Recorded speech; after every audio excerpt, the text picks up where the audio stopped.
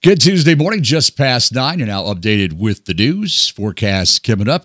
A pretty typical late December day, and it's time now for our community health update with the Milford COVID Volunteer Task Force. We're down half the task force this morning as Milford Mayor Sean Strube is not with us. He just did a little bit too much present opening, I guess, Dr. Doug, on Christmas, and still playing with his toys. Yeah, I'm not going to go. I'm not going to go there, but it's my delight to be here. Happy holidays, everybody. I hope you had a Merry Christmas. We did. We had a fantastic Christmas. Sean, if you're listening, we will catch up with you next week. Next year, Sean, we'll talk to you. But Dr. Doug, here we are. It's our last report of the year. A year ago at this time, I had no idea I would ever know you or meet you. How blissful was that time for you? But no, seriously, it's just amazing how life goes down. And here we are, hopefully with some hope heading into 2021. Yeah, well, a year ago, this was this is a remote concern in some little town no one ever heard of in China, and no one seemed to think that this was going to be a very big deal, especially in the U.S. And what a difference a year makes. So yeah, and lots of bad stuff, of course, but incredible advances in terms of vaccines and therapies and other things. So we have come a long way in a year, for sure. So what are some of the topics that we want to actually go over today? Let's start with numbers. So the numbers continue to be very bad, but at least they have stopped getting worse. And it's clear in Pennsylvania, in the Northeast, even across the country overall, that the new measures that are being brought in to prevent spread are working. In some areas, it's really quite amazing, like in Iowa and in North Dakota, which were two of the worst states a month ago. They are now two of the best states in terms of low levels of viral spread. And it's just by wearing masks and washing hands and doing all the basic stuff. So if you go from doing nothing to doing what you should be doing, you can have a dramatic impact. Again, across the state of Pennsylvania, the numbers are getting better. The number of new cases are going down. The number of new deaths are going down. Sadly, that's not the case in the Poconos, where the numbers continue to rise. They're rising less steeply. But remember, we've talked about that number we want to be below of 50 new cases per 100,000 population over the last 2 weeks. Pike is currently the best of the four Pocono counties at 625. Oh, my goodness. So where are the other three? 15 times higher. Carbon's at 1,212. Monroe is at 834. And Wayne is at almost 1,800. They've had a quadrupling of cases since in a month, from 400 to 1,700 cases. Now, I'm just going to ask this question. You mentioned wearing of masks. One thing we never talk about is the quality of the mask. Do people need to wear a better quality mask? Because you see all different types of face coverings, but maybe some really are not even doing anything. Is that a possibility too? Yeah, so the best masks are these N95 masks that are specifically designed to reduce aerosol transmission of viruses and bacteria, followed by actual professional surgical masks, followed by multiple ply cloth mask, but what you really want to have is 2 or 3 layers, and you want the thickness and the kind of the grain of the materials to be at angles with each other. So it just basically creates like a sieve on a sieve on a sieve. So the more layers, the better, and it's best that you have multiple types of tissue, including some that are as tightly woven as possible.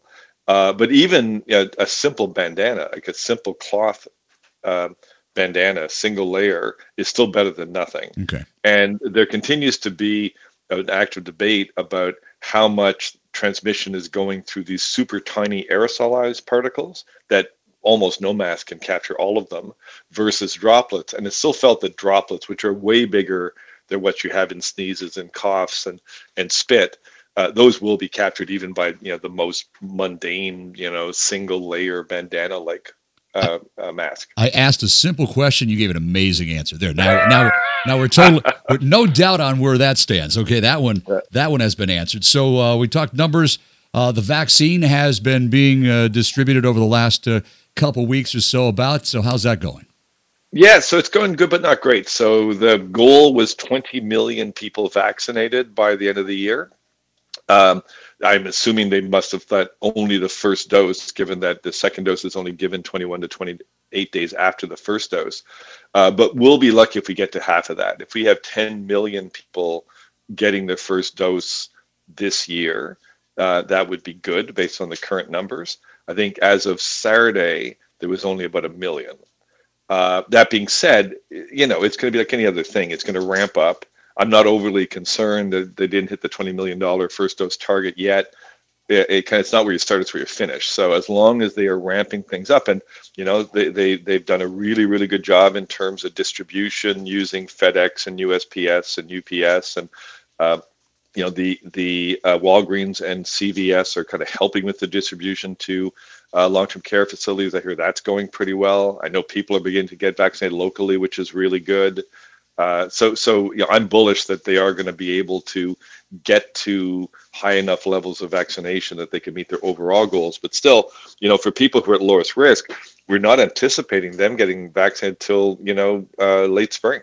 Okay. So May, June. So the goal of having herd immunity, having 75 to 85% of the population immunized, either because they were infected or because of the vaccine, it's not looking like we're going to be at that point until, I'd say, midsummer at the earliest. And part of that is, of course, dependent on people's willingness to get vaccinated, right? So everybody who can get vaccinated should get vaccinated. And you're lucky if you're in the kind of earlier patient or populations of people that can get access to the vaccine. So the elderly and long-term care facilities, first-line healthcare workers, all of them should be getting their vaccines right away.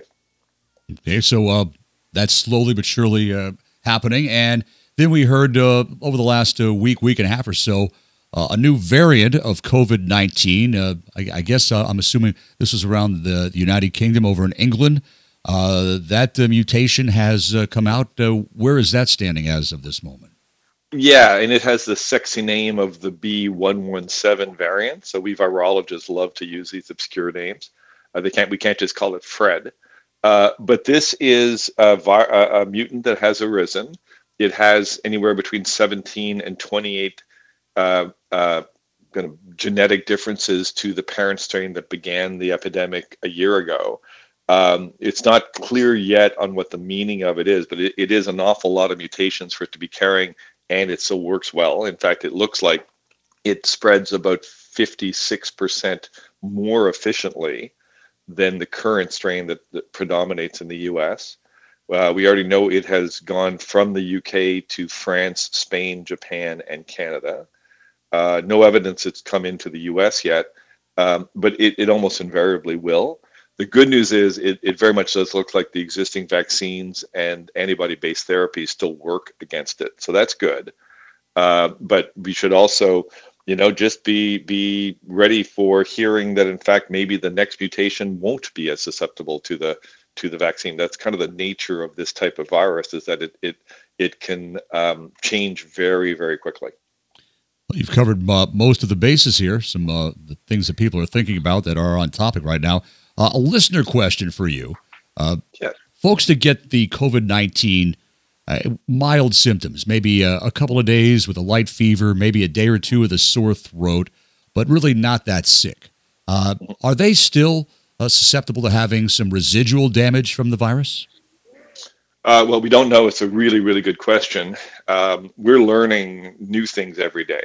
So the people who have very mild initial symptoms are at very low likelihood of having serious downstream complications.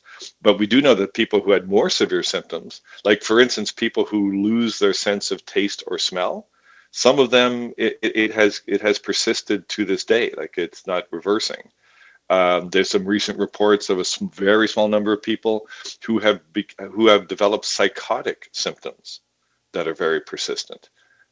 There's some instances where people have had long-lasting cardiac issues. So we're just in our infancy in terms of understanding what this virus can do and how long it's going to impact people. But the good news is people should not be terrified. The overwhelming majority, 80+% of everybody, if they get it, they won't know it, or if they know that if they get it, it's gonna feel like a bad cold, and it's gonna go away. But there's some people who are very unlucky, and we don't know why, and they have long-lasting symptoms. And as you know, Now, 1 in 1,000 Americans have died from this. So we're up to 333,000 fatalities from COVID-19. So that's 1 in 1,000 of our neighbors have passed away from this.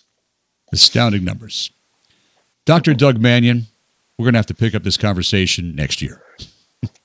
Just last point again, George, thank you so much for the platform that you've given me and Sean this year to help share some news. We hope that's of help to some people, and we hope that everybody, despite this, is having a really, really happy holiday. And let's hope that 2021 is way better than 2020. Absolutely. And I can tell you, many folks wait for the reports here on Tuesday with our community health updates on Monday and Tuesday, and wait for this information to be dispersed. So thank you for helping us out in that regard as well.